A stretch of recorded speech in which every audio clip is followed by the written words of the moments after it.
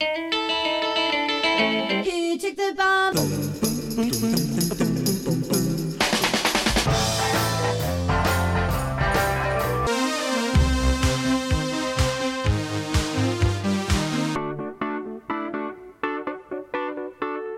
From WBEZ Chicago and PRX, this is Sound Opinions. I'm Jim DeRogatis. And I'm Greg Kot. Now, if a band reunites with only one of its original members, is it still the original band? If you go to see Journey without Steve Perry, and you have as good a time as you would have with Steve Perry in Journey, who gets hurt? We'll discuss when a reunion is really a reunion. Plus, Vampire Weekend is out with their first new album in 6 years. We're going to give our takes.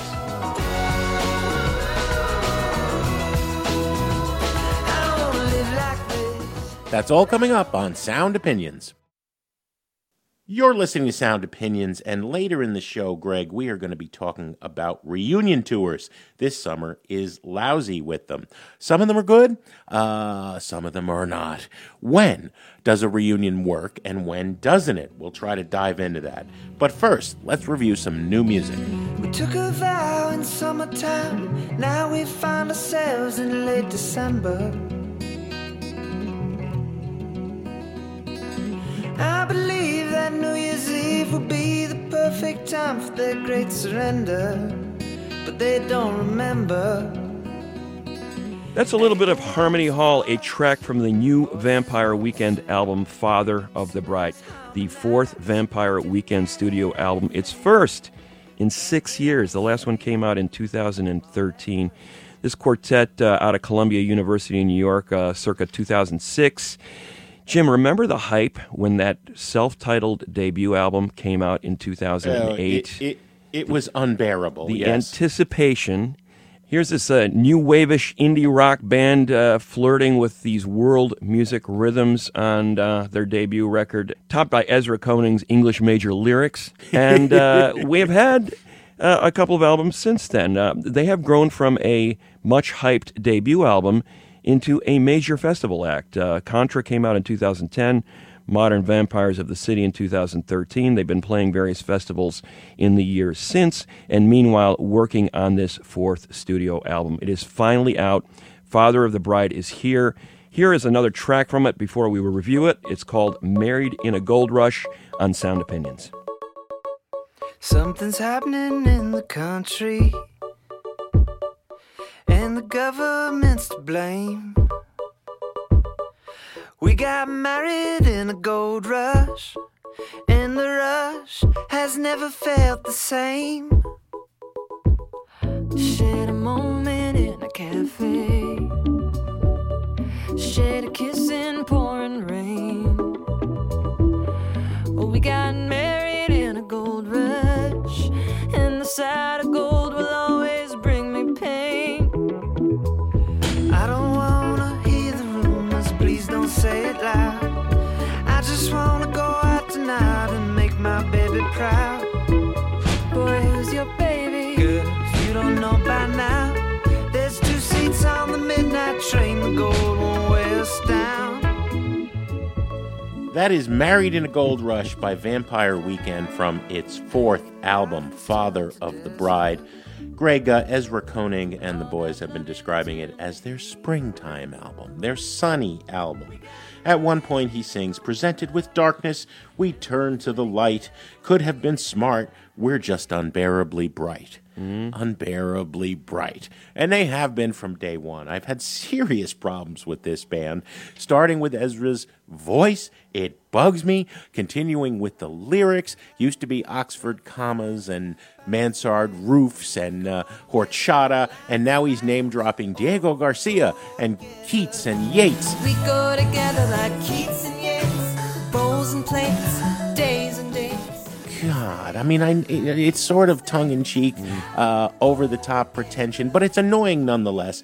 You know, then there's the big cultural appropriation of Paul Simon's cultural appropriation of great South African rhythms. I went back to our previous reviews of Vampire Weekend records. I said something nice about Contra. I do think this is one of the best rhythm sections in rock today, and live especially, much more so than on record, in some of those festival settings you were mentioning. I have had a good time to Vampire Weekend because it's impossible to resist those rhythms. The worst thing about this record is that it's all in one mid-tempo groove. It's as if Ezra has gotten tired of ripping off Graceland-era Paul Simon, and now is doing a little Graceland, complete with the Soweto choirs, right? But mainly doing, Simon and Garfunkel without the Garfunkel harmonies.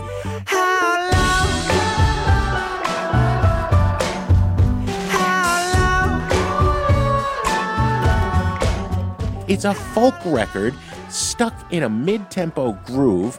It's just I never want to have to listen to this record again. I resent you for wanting to even review it. I don't know who missed Vampire Weekend over the last 6 years, but I certainly didn't. Whatever they had, they gave us on the first two records. There is just no point for this band to exist in 2019. Well, I don't know. I think there's a lot of fans out there who would totally disagree with you. I mean, they're a festival headlining band. They're one of the few rock bands. See, but I see that as an play insult, a festival not headline a and draw a big crowd, which is saying something in this era when rock is no longer on the ascent. I think what's happening here is I'm hearing this as more of an Ezra Koenig solo record under the guise of Vampire Weekend. There's very much a sense that he's kind of the main guy in the band. I guess he always has been as the singer and lyricist and kind of driving engine musically. But as you said, Jim, I think the rhythm section was very strong. I think they were emphasizing some of those multicultural rhythms more emphatically on the earlier records. There was a lot of Paul Simon art pop on top of these kind of, exotic grooves. And that was a good thing or a bad thing, depending on your point of view. There were some people who accused them of, cultural appropriation, which, had a certain amount of truck. Who are these Columbia University students playing these South African grooves? But, as pure pop and check your brain at the door, listen to it as just a pure pop experience, I think they made some catchy songs. There are more catchy songs on this record, but you are right that it is more in one sort of area, more contemplative. There's sort of a countryish feel. He's mentioned Casey Musgraves as an influence, and there are three distinctively country-ish, not country, but country-ish songs. Hold You Now. Leaving now your wedding day, all calm and dressed in white. All I keep's the memory of one last crooked night. Married in a Gold Rush, We Belong Together, another country vibe. What I found interesting is the number of guests on this record. There's members of Beck's band, Dirty Projectors, Haim, Jenny Lewis. It seems to be more of this project around the Ezra Koenig experience.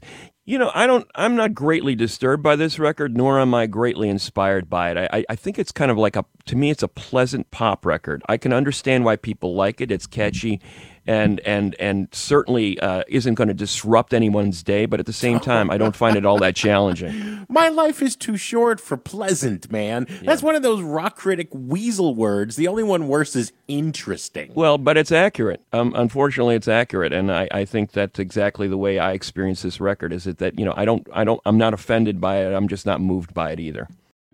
But enough of our pleasant opinions. We want to hear from you. What do you think of the new Vampire Weekend album? Call 888-859-1800 and leave us a message. Coming up, we'll talk to music journalist Rob Tannenbaum about band reunions. Are they worth it? That's in a minute on Sound Opinions from WBEZ Chicago and PRX. Baby, I love you, but that's not... Welcome back to Sound Opinions. I'm Greg Cott here with Jim DeRogatis, and hey, summer's coming. And along with the sunshine and the warmer temperatures, thank you very much, comes a myriad of music festivals and big arena tours. And we're going to see a lot of reunited bands. That's what that really means. This summer, we've already got Mott the Hoople on the road, plus Heart, Wu-Tang Clan, Hootie and the Blowfish. I've been waiting for that. And then there are the reunited bands who are always playing, like Styx and Foreigner. However, many original members of these bands have died, become estranged, or are afflicted with health issues that prevented them from touring at all or performing at all. And sometimes there's only one original member of the group left, and not even maybe the lead singer or guitarist. So, we question, is that really a reunion? And as a music fan, do you care? Music journalist Rob Tannenbaum recently wrote about this topic of reunions for the New York Times. Rob, welcome to Sound Opinions. Hi, guys. Thanks for having me. Oh, you're most welcome. It is a chronic problem in the summer of the big arena shed tour season. The thing I miss least about having been a pop music critic at the Sun-Times. This challenge of going to see a band, and then you're looking on stage at the band, and you barely recognize anybody in the band. It was advertised as Styx, but where's Dennis DeYoung? And so on and so forth. You started this piece in the New York Times about Mott the Hoople. I did.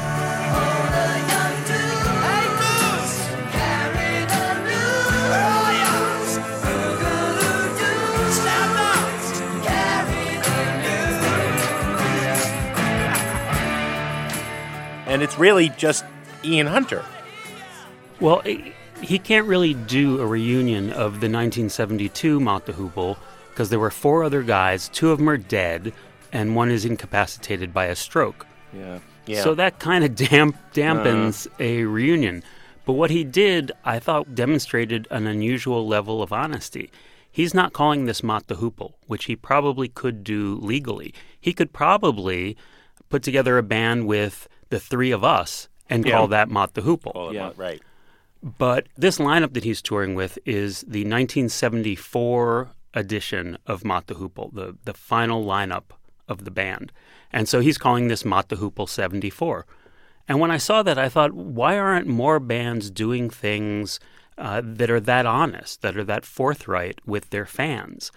And the answer to the question is because they're going to sell fewer tickets that way. Do you think that happened with Mott the Hoople? Because that tour seems to be getting universally positive accolades. Well, and maybe this will be the test case that makes Styx change their name from Styx to Styx minus Dennis DeYoung. Yeah, right. Well, Dennis DeYoung tours playing the music of Styx. Right. I'm sailing away, set an open course for the virgin sea. While Styx, who putatively hate Dennis DeYoung, tour with a guy who's imitating Dennis DeYoung while singing Dennis DeYoung's songs. Right. Faux Dennis DeYoung. 'Cause I've got to be free, free to face the life that's ahead of me. And I think one of the things about Styx is that they tour relatively frequently without Dennis DeYoung. I think the one difference here with the Mott the Hoople tour, it's a very limited tour. It's the first time they've been in the United States in 45 years. So there's a selling point there. It's almost like you could throw any version of Mott the Hoople up there, and there would be a core audience out there to see that show. They're playing theaters. They're not overplaying. They're not doing the arena, the stadiums. What kills me, Rob, though, and this has been an ongoing story, as you well know, for decades now. We've seen these reunions, which are partial reunions. I remember I drew kind of the line in the sand. One of my favorite bands of all time, The Who, got back together again after Keith Moon died, and I said, that's not The Who anymore without Keith Moon. He was not the lead singer, he was not the songwriter, but he was a critical part of their sound, and I didn't see it as The Who anymore.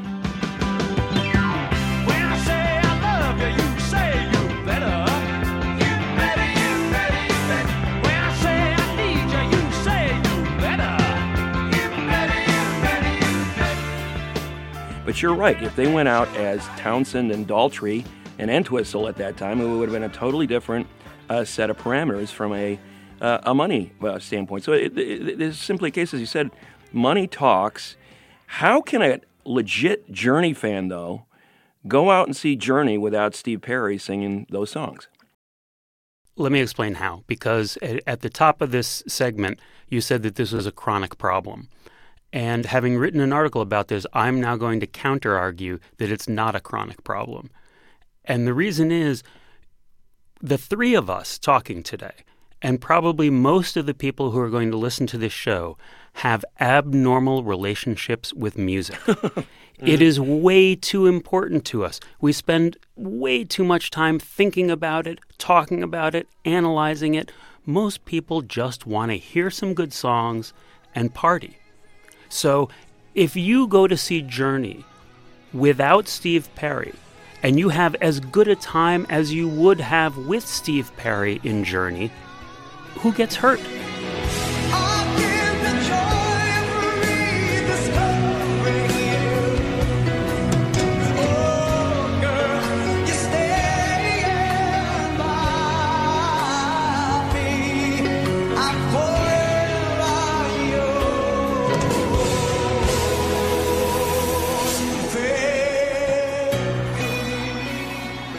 And there are plenty of people like that. Phil Carson, who manages Foreigner, a band that tours with only one original member, who sometimes isn't present for the shows.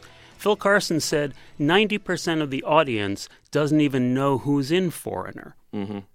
And that may sound like he's insulting his own band, but I think he's just giving a realistic depiction of the landscape. Most fans don't know, don't care. Personally, I love the band Television. Television for the last couple of years have been playing without Richard Lloyd, the second guitarist. I am not going to go see them. Right. Forget it. Right. Because to me, without Richard Lloyd, it's not Television. Right. But I'm crazy.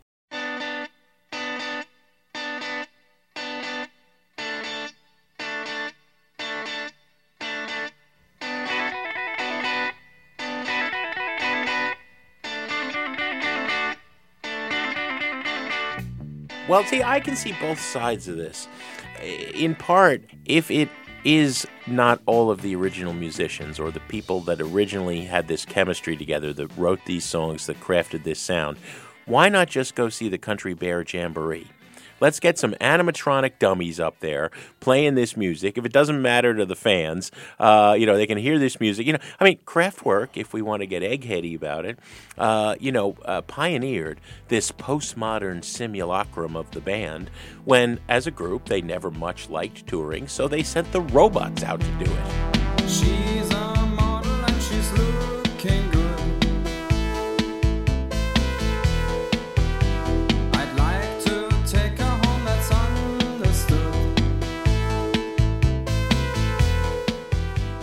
Why not just do that?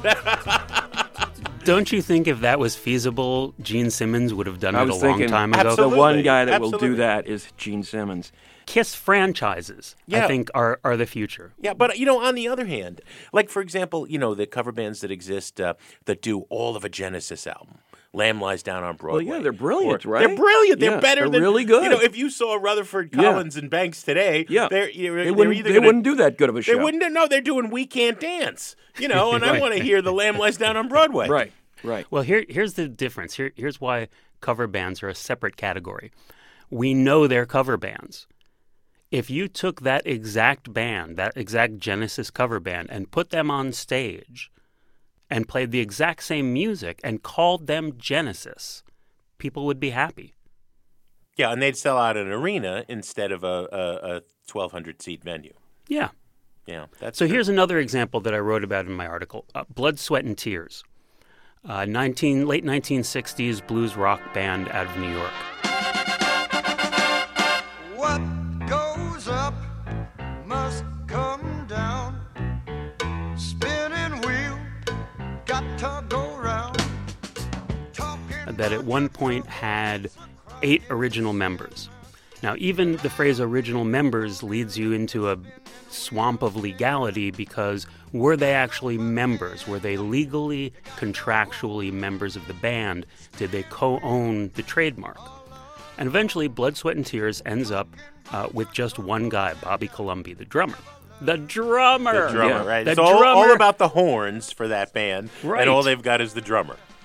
So Bobby Colomby continues on with different lineups for a while, and then David Clayton Thomas, who was not the original singer, says, hey, let me tour as Blood, Sweat, and Tears. So Bobby Colomby rents the name to David Clayton Thomas. Now, they don't like the word rent. They like license. But it's renting.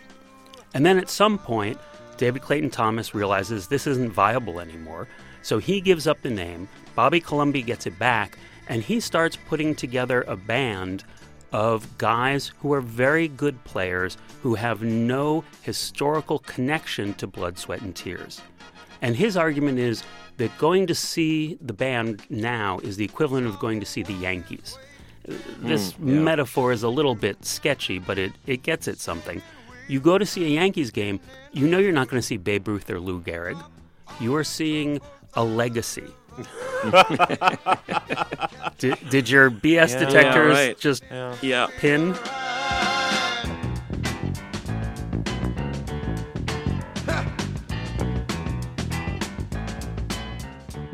Well, the other BS detector alarm bell that went off again and again reading your fine and witty piece is the use of the word brand. I mean, to me, Rob, that's just anathema to any art critic, to any true fan of art, to think of it as a brand. And yes, I know, in the postmodern era, Warhol often didn't have anything to do with some of the pieces that were signed Andy Warhol. He had his factory, and Jeff Koons does that today, right? So let me ask you, in all the times that you have made this argument, has it ever changed anything? No. Okay. But what is a critic, Rob Tannenbaum, one of our favorite colleagues, if not the lone wolf crying in the wilderness? That's a good point. Yeah, I mean, so the critics want original band reuniting and nothing short of that. I think that's kind of the standard you're saying. And what you're saying is that's a completely ridiculous criterion. Well, it's not that it's ridiculous so much as it's unrealistic. If you want to see a band with only its original members, I hope you like U2. Yeah. Because there aren't a lot of other bands that can do that. Right. And as I said in the article, for a Journey fan, the choice isn't Journey with Steve Perry or Journey with a Steve Perry impersonator. It's semi-Journey or no Journey at all. What is a reunion that has worked, that has perhaps equaled or exceeded the original band? Roxy Music. Yeah. That's true. Yeah. Roxy Music takes a little sabbatical. They come back. They make Flesh and Blood and Avalon.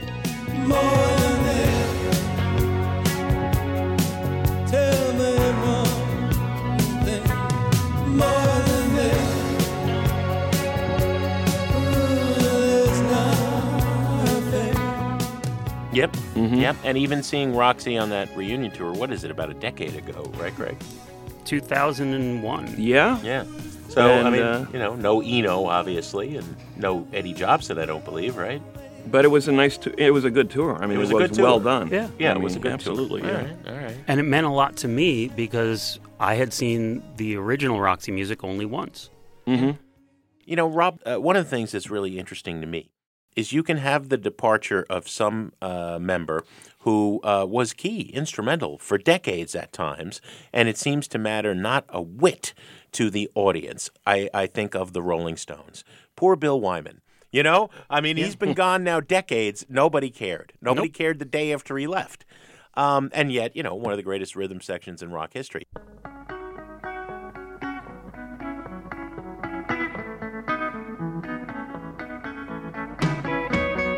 On the other hand, you give a Fleetwood Mac to that audience without Stevie, right? All of a sudden, it goes down from 22,000 seats at the United Center to, if they are lucky, the Chicago Theater or smaller. Right. And Fleetwood Mac are a hilarious example because the only constant in the band is the bass player and the drummer. Right. Like most people, do people care about the bass player and the drummer? Nah, most people don't. That's who the band's named after, though. Yeah, Fleetwood Mac, John McVie and Mick Fleetwood. But don't you think, Greg, that if Christine and Stevie toured, especially with Lindsay, right, and there was no Fleetwood or Mac, nobody would care. No, nobody would miss those guys. They would still go and see that show in massive that would numbers. be an arena show. Yeah, for sure. That would be 3 nights at the arena. Yeah, absolutely. If you don't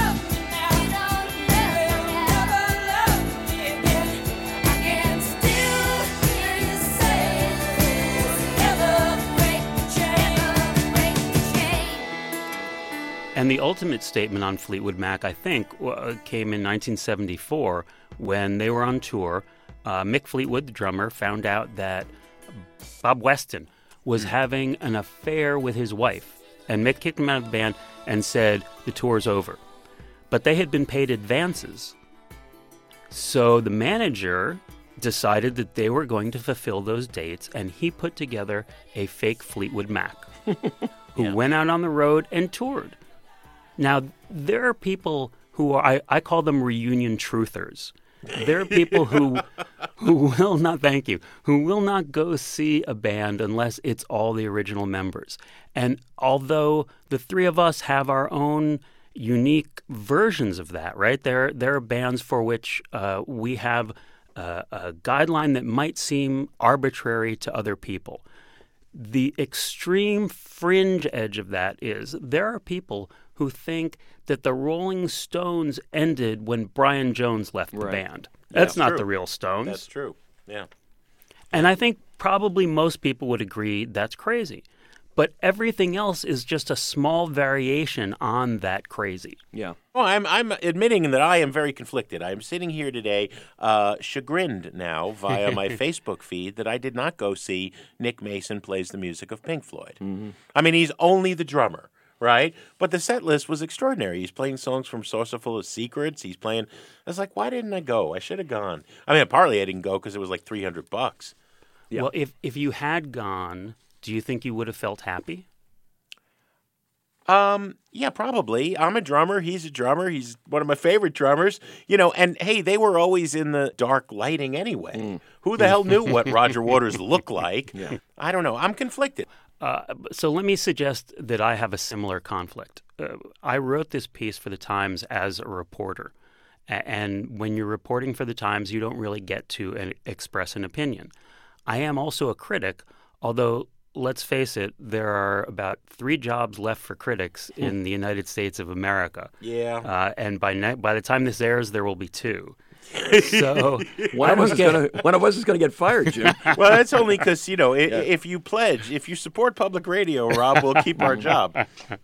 So while I can say that I believe Journey and Foreigner are doing, service is the wrong word, but if they're making people happy, then their reunions are legitimate. If the New York Times hired me next week to go review a quadruple bill of Journey, Foreigner, Yes, and Blood, Sweat, and Tears, I probably would have to say that the music was not that great. Yeah. Rob Tannenbaum has been our guest on Sound Opinions. Yeah, Rob, on that note, we can... we didn't learn anything. We're as confused as we were. We're reassured, though, that Rob is a critic, and yes. The music lives on, minus familiar faces, all joking aside. A great piece in the New York Times. Thanks, Rob, for being on the show. Hey, thanks for having me, guys. Now we want to hear from you, the listeners.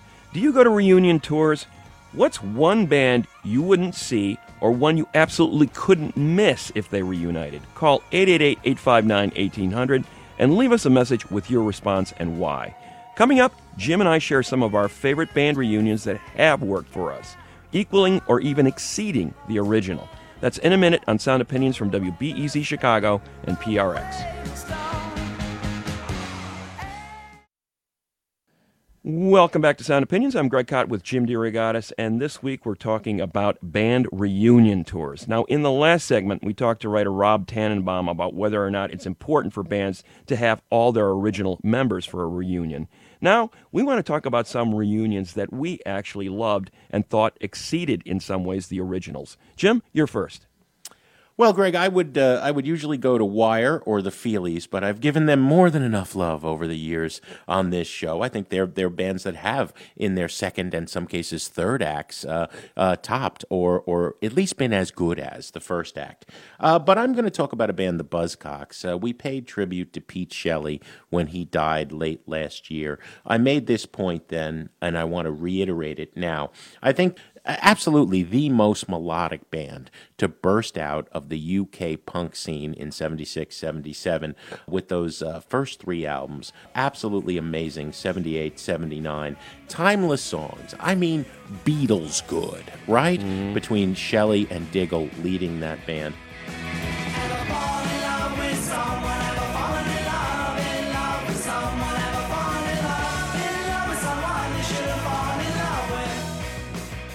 they reunited. I saw the tour with the original rhythm section, John Mayer on drums. It was fantastic live. They were playing the old hits. And then different rhythm section members came in and out, but it was always the key, was always Diggle and Shelley. So I didn't feel that the new rhythm sections took anything away, and I think they made two records every bit as good as the first time around. There were several in the second incarnation, in fact more altogether if you count them up than in the first incarnation, but my two favorites were the EP that they burst out of the gate with when they came back together in 1993, Trade Test Transmissions, and I think a really, really good record in 2006, Flat Pack Philosophy. One of the things we've always said is when a band comes back together, was there unfinished business? And I think that no matter what Lennon and McCartney would have done if they ever reunited after the solo years and the breakup of the Beatles, it would have been fascinating to hear them again, those two voices together again, even if they wrote separately, as they often did. I think Shelley and Diggle were just two voices that were meant to go together, and until the band officially ended with Pete Shelley's death last year, I think they were fantastic.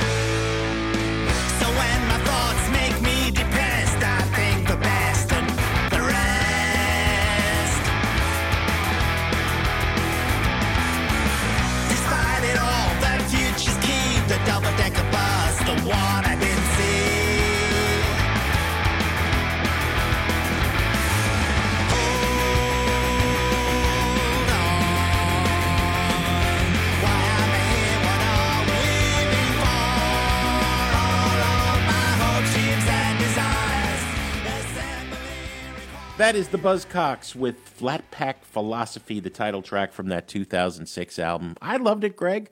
And a nod to IKEA, no less. Yeah, the Buzzcocks still maintained a very high standard in that reunion, which was great to see. And it was also great to see that a lot of people in North America, got to see the Buzzcocks, because that band, didn't get over here that much back in its original incarnation. So it was great that they were able to not only get a victory lap, but produce some new music that was up to par with the great stuff that people loved originally, and that's really the key for me. When you reunite, why are you doing this? Is it to just simply do it for nostalgic reasons, or is it to create something new and fresh that upholds the legacy that you originally had? And I think that was very much true of A Tribe Called Quest, the great hip hop group out of New York. Here we go, yo. Here we go, yo. So what's the scenario? Here we go, yo. Here we go, yo. So what's the scenario? They reunited in recent years to play some festivals and actually put out a fantastic sixth and, as it turns out, final album in 2016 called We Got It From Here. Thank you for your service.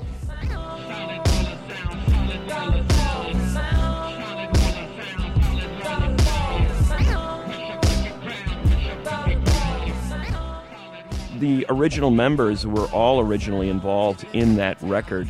MC Fife Dog died in 2016, just as the record was being completed.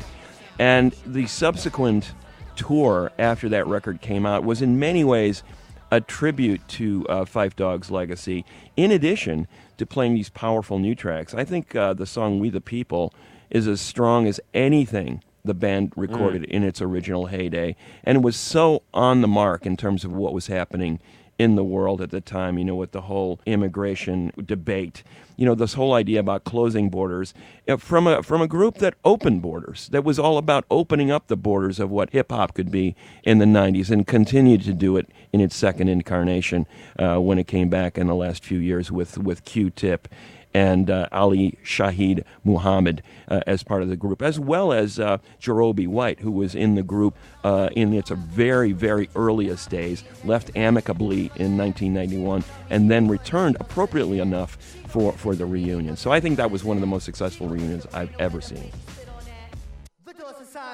Don't try to rhyme with it. VH1 has a show that you can waste your time with. Guilty pleasures take the edge off reality, and for a salary, I probably do that sporadically. The OG Gucci boots are smitten with iguanas. The IRS piranha see it getting common. In the hood, living in a fishbowl. Gentrify here, now it's not a hole. Trendsetter, I know my shit cold. Handsetter, baby, because I ain't so bold. But yeah, all you black folks, you must go. You Mexican, you must go. And all of you poor folks, you must go. Muslims and gays, boy, we hate your ways. So all of you bad folks, you must go. The fog and the smog of news media that logs false narratives of guys that came up against the odds. We're not just rappers with the bars. It's kismet that we conflict with the stars. You bastards overlooking street art, better yet street smart, but you keep us off the chart. Some of your numbers and your statistician. Hope you know about true competition. It's like the AO picture on there talking about he hitting. The only one who's hitting are the ones that's currently spitting. We got your Missy smitten rubbing on a That was a little bit of We the People from A Tribe Called Quest's really strong reunion album. We got it from here. Thank you for your service. What do you got next, Jim, in terms of a great reunion?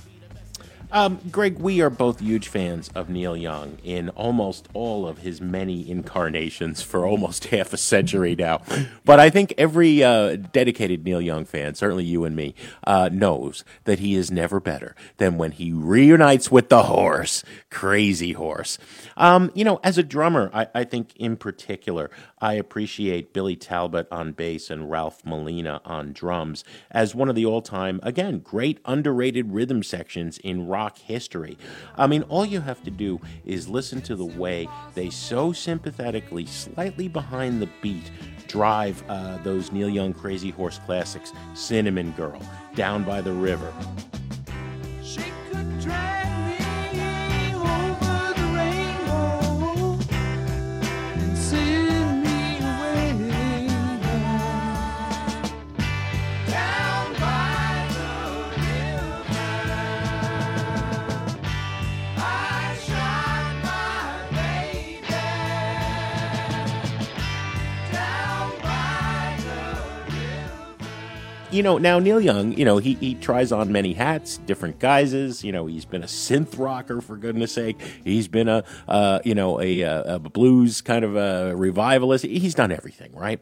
But when he reunites with Crazy Horse, it's because he wants to rock.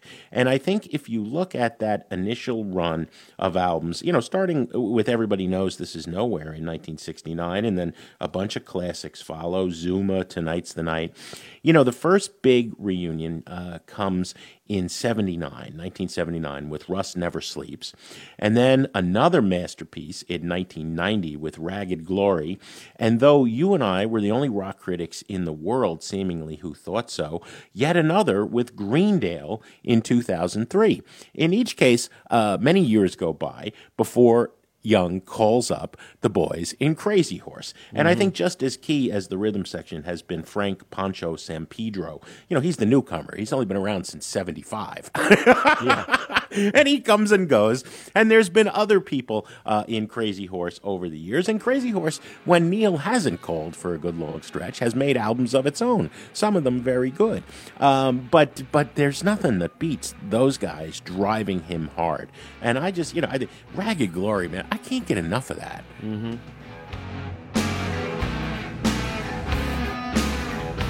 Farmer John, I'm in love with your daughter.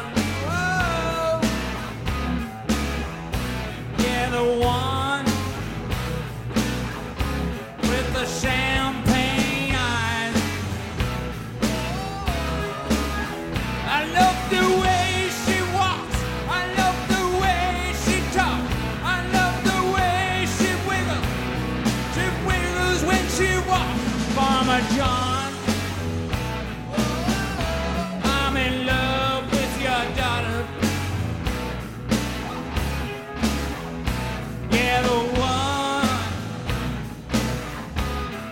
champagne eyes.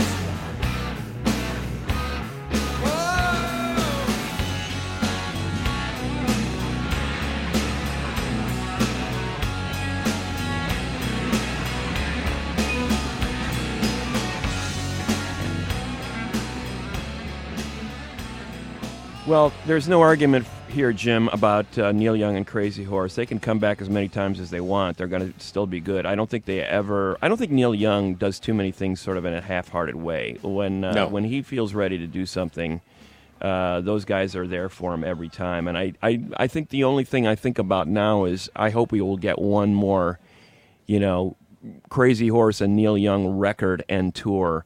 You never know, right? You just never know. So hopefully Neil will be so moved in the next year or two.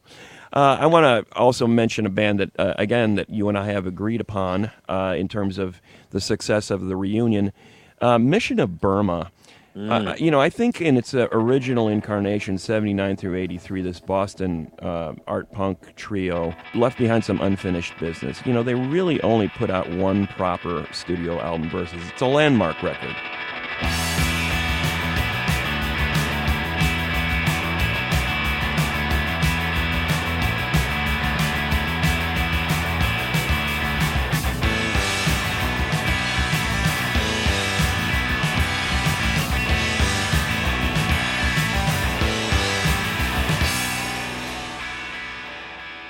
And then they called it quits, not because they were tired of each other or they ran out of ideas, but because guitarist Roger Miller had to quit for medical reasons. I mean, his hearing was being shattered by those incredibly high-volume shows that they were playing. And at the time, the technology wasn't there to protect his ears from total deafness. So he quit for medical reasons, but once the technology improved, the band was able to give it another go in the 2000s, and they came up with a series of records that I think more than live up to what they left behind in their heyday in the early 80s.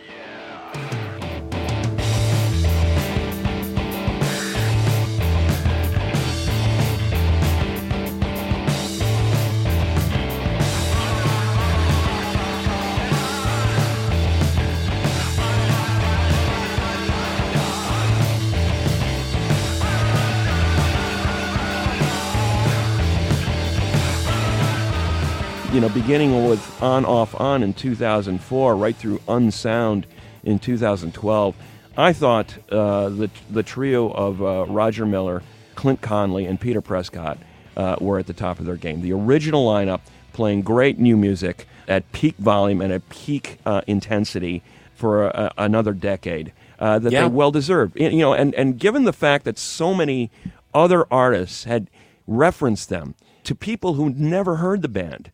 I talked once to drummer Peter Prescott about this, that the number of people who saw them at one of their Pitchfork festival shows in their 2000s reunion days probably numbered more total fans than had seen them in their original incarnation. It's and true. He laughed and he goes, that's probably true. They're playing to rooms with 40, 50 people, and at Pitchfork they're playing to a field of nearly 20,000.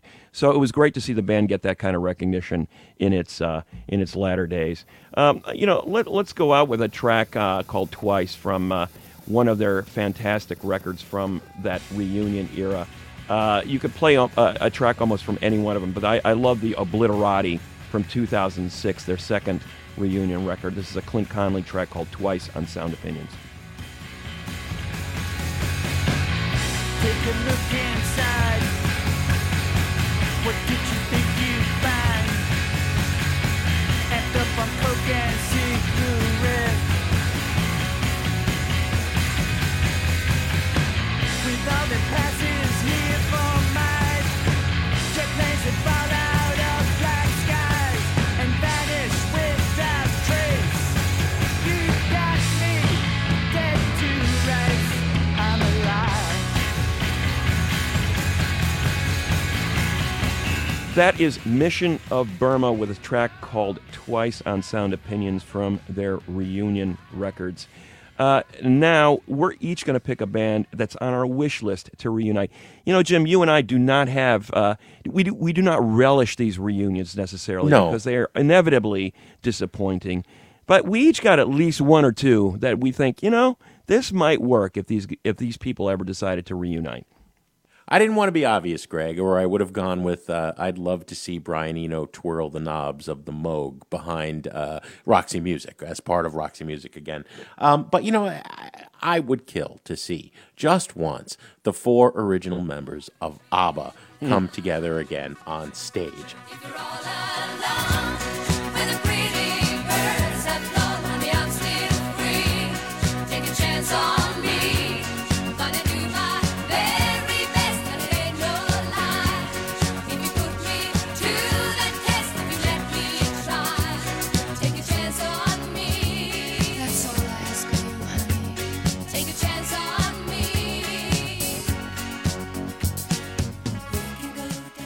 It's not even, there's no guilt involved. This is just a pure pop pleasure. We did a whole show once on ABBA. We love ABBA. How can you not love ABBA? If you don't love ABBA, you don't love pop music, all right?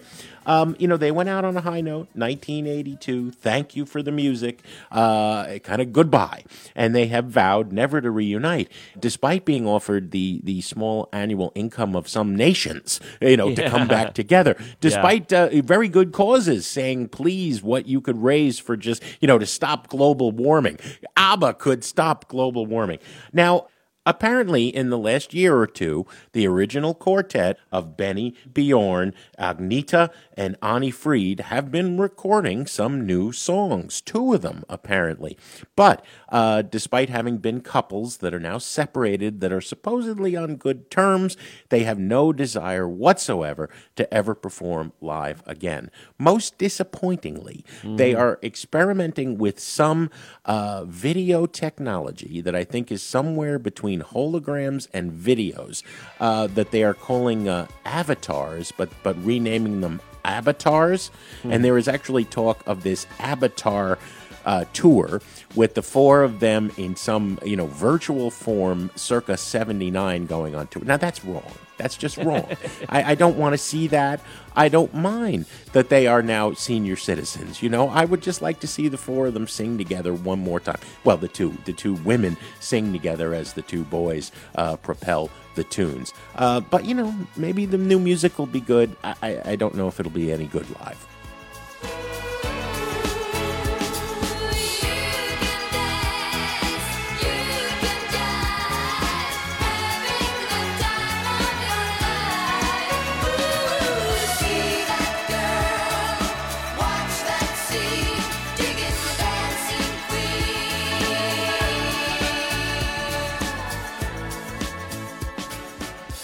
Yeah, that's a slam dunk if they decide to reunite. I mean, I just remember the outpouring of adulation that greeted that 2008 movie that with Meryl Streep, the Mamma Mia movie.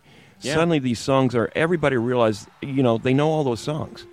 And if they got one more shot at seeing them perform those songs live, even if it's probably to a backing track, you'd be selling out stadiums all over the world, I bet. The one reunion that I think would really work, in part because, like with ABBA, the original members are all around, and in this case, certainly doing work, continuing to work, would be Talking Heads. Watch out.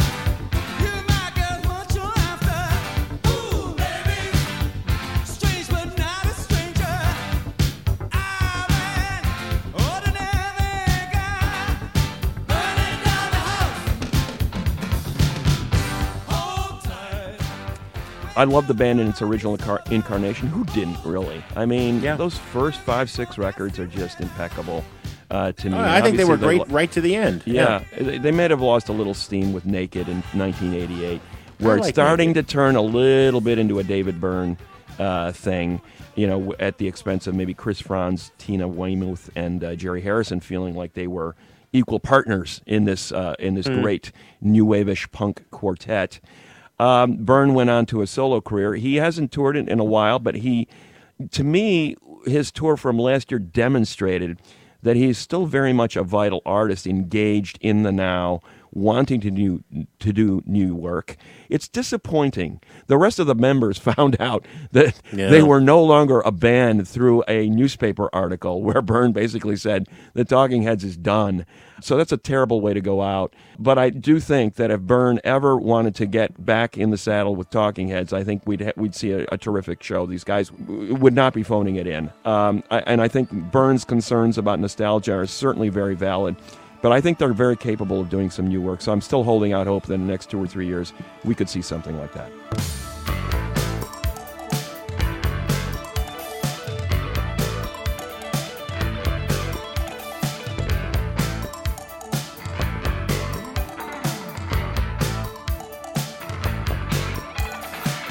You may find yourself living in a shotgun shack. You may find yourself in another part of the world. You may find yourself behind the wheel of a large automobile. You may find yourself... So we're not holding our breath, but Greg and I would love to see ABBA and the Talking Heads come back. Now we want to hear from you. What band do you want to see reunite? Call 888-859-1800 with your answer. No cheating. The members have to be alive. And tell us why. Greg, what do we have on the show next week?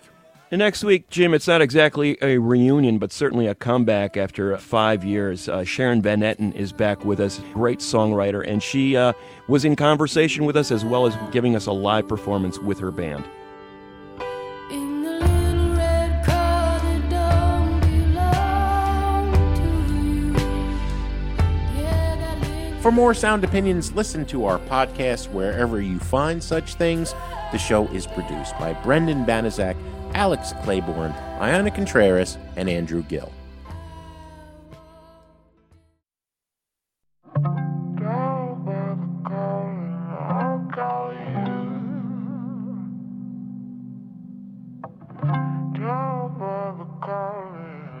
On Sound Opinions, everyone's a critic. So now it's time to hear what you have to say. New messages. Hey guys, this is Chris from Decatur, Georgia. I just listened to your space episode, which was really fun, and it made me think of a couple of songs. One is Radiohead's song Subterranean Homesick Alien, which is just so ethereally beautiful. I think it's their most beautiful song.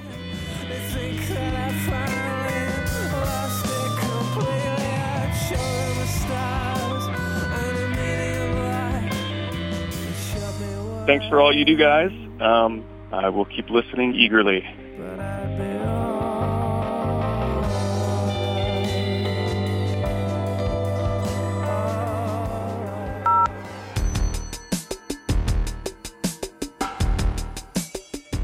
My name's Mike Fitzgerald from Elmhurst, Illinois. Enjoyed the show about space and all the artists who built careers around exploring out to space. One thing that I've always loved is Air, the French chill-out group. There are 2 tracks in mind that really jump out to me. Kelly Watch the Stars is an incredible space exploratory song, but Surfing on a Rocket by Air is an incredible song about, hopefully, the leisurely, futuristic sport of surfing when we're in space.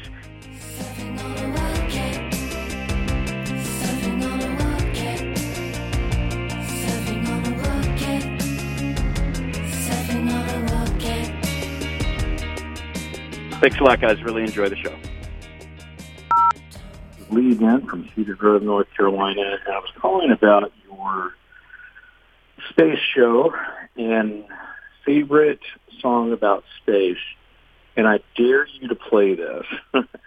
When I listen to the Carpenters, they put me in a weird place as it is, just because of the Carpenters. But the most bizarre song of the Carpenters has got to be Calling Occupants of Interplanetary Craft, which I only heard and was a huge fan of as a bisexual teenager in the South back when it first came out in, I think, in the early 80s. Let's hear it. We are observing your Earth. Listen, Mike, I'm sorry, babe, but we can't. And it was just something about it that just appealed to people like me. And it's one of those songs that you rarely hear ever played ever again, even though you hear other Carpenter songs on oldie stations or whatever. So I dare you to play that most bizarre of all bizarre space songs by the Carpenters. Thank you. Calling occupants of interplanetary craft.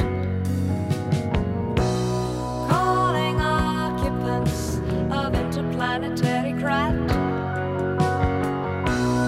Calling occupants of interplanetary most extraordinary craft. You've been observing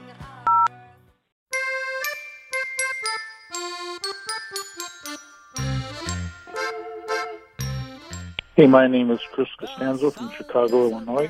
I just heard Sound Opinion on my way home from work, and you were playing space music, and my favorite space song is The Sun is a Mass of Incandescent Gas, which was redone by They Might Be Giants. Yo-ho, it's hot. The sun is not a place where we could live. But here on Earth, there'd be no life without the light it gives. But it was originally on a space album from the late 50s, early 60s, which I played incessantly as a child. I've been trying to find that album. It's got a satellite on it, and it's got some great songs, but I know that's where They Might Be Giants got it. Remember, my favorite planet is Uranus, and it's big and gaseous. The sun is a mass of incandescent gas, a gigantic... To share your opinions on Sound Opinions, call 888-859-1800. We'll be back next week on Sound Opinions from WBEZ Chicago and distributed by PRX. The sun is hot. It is so hot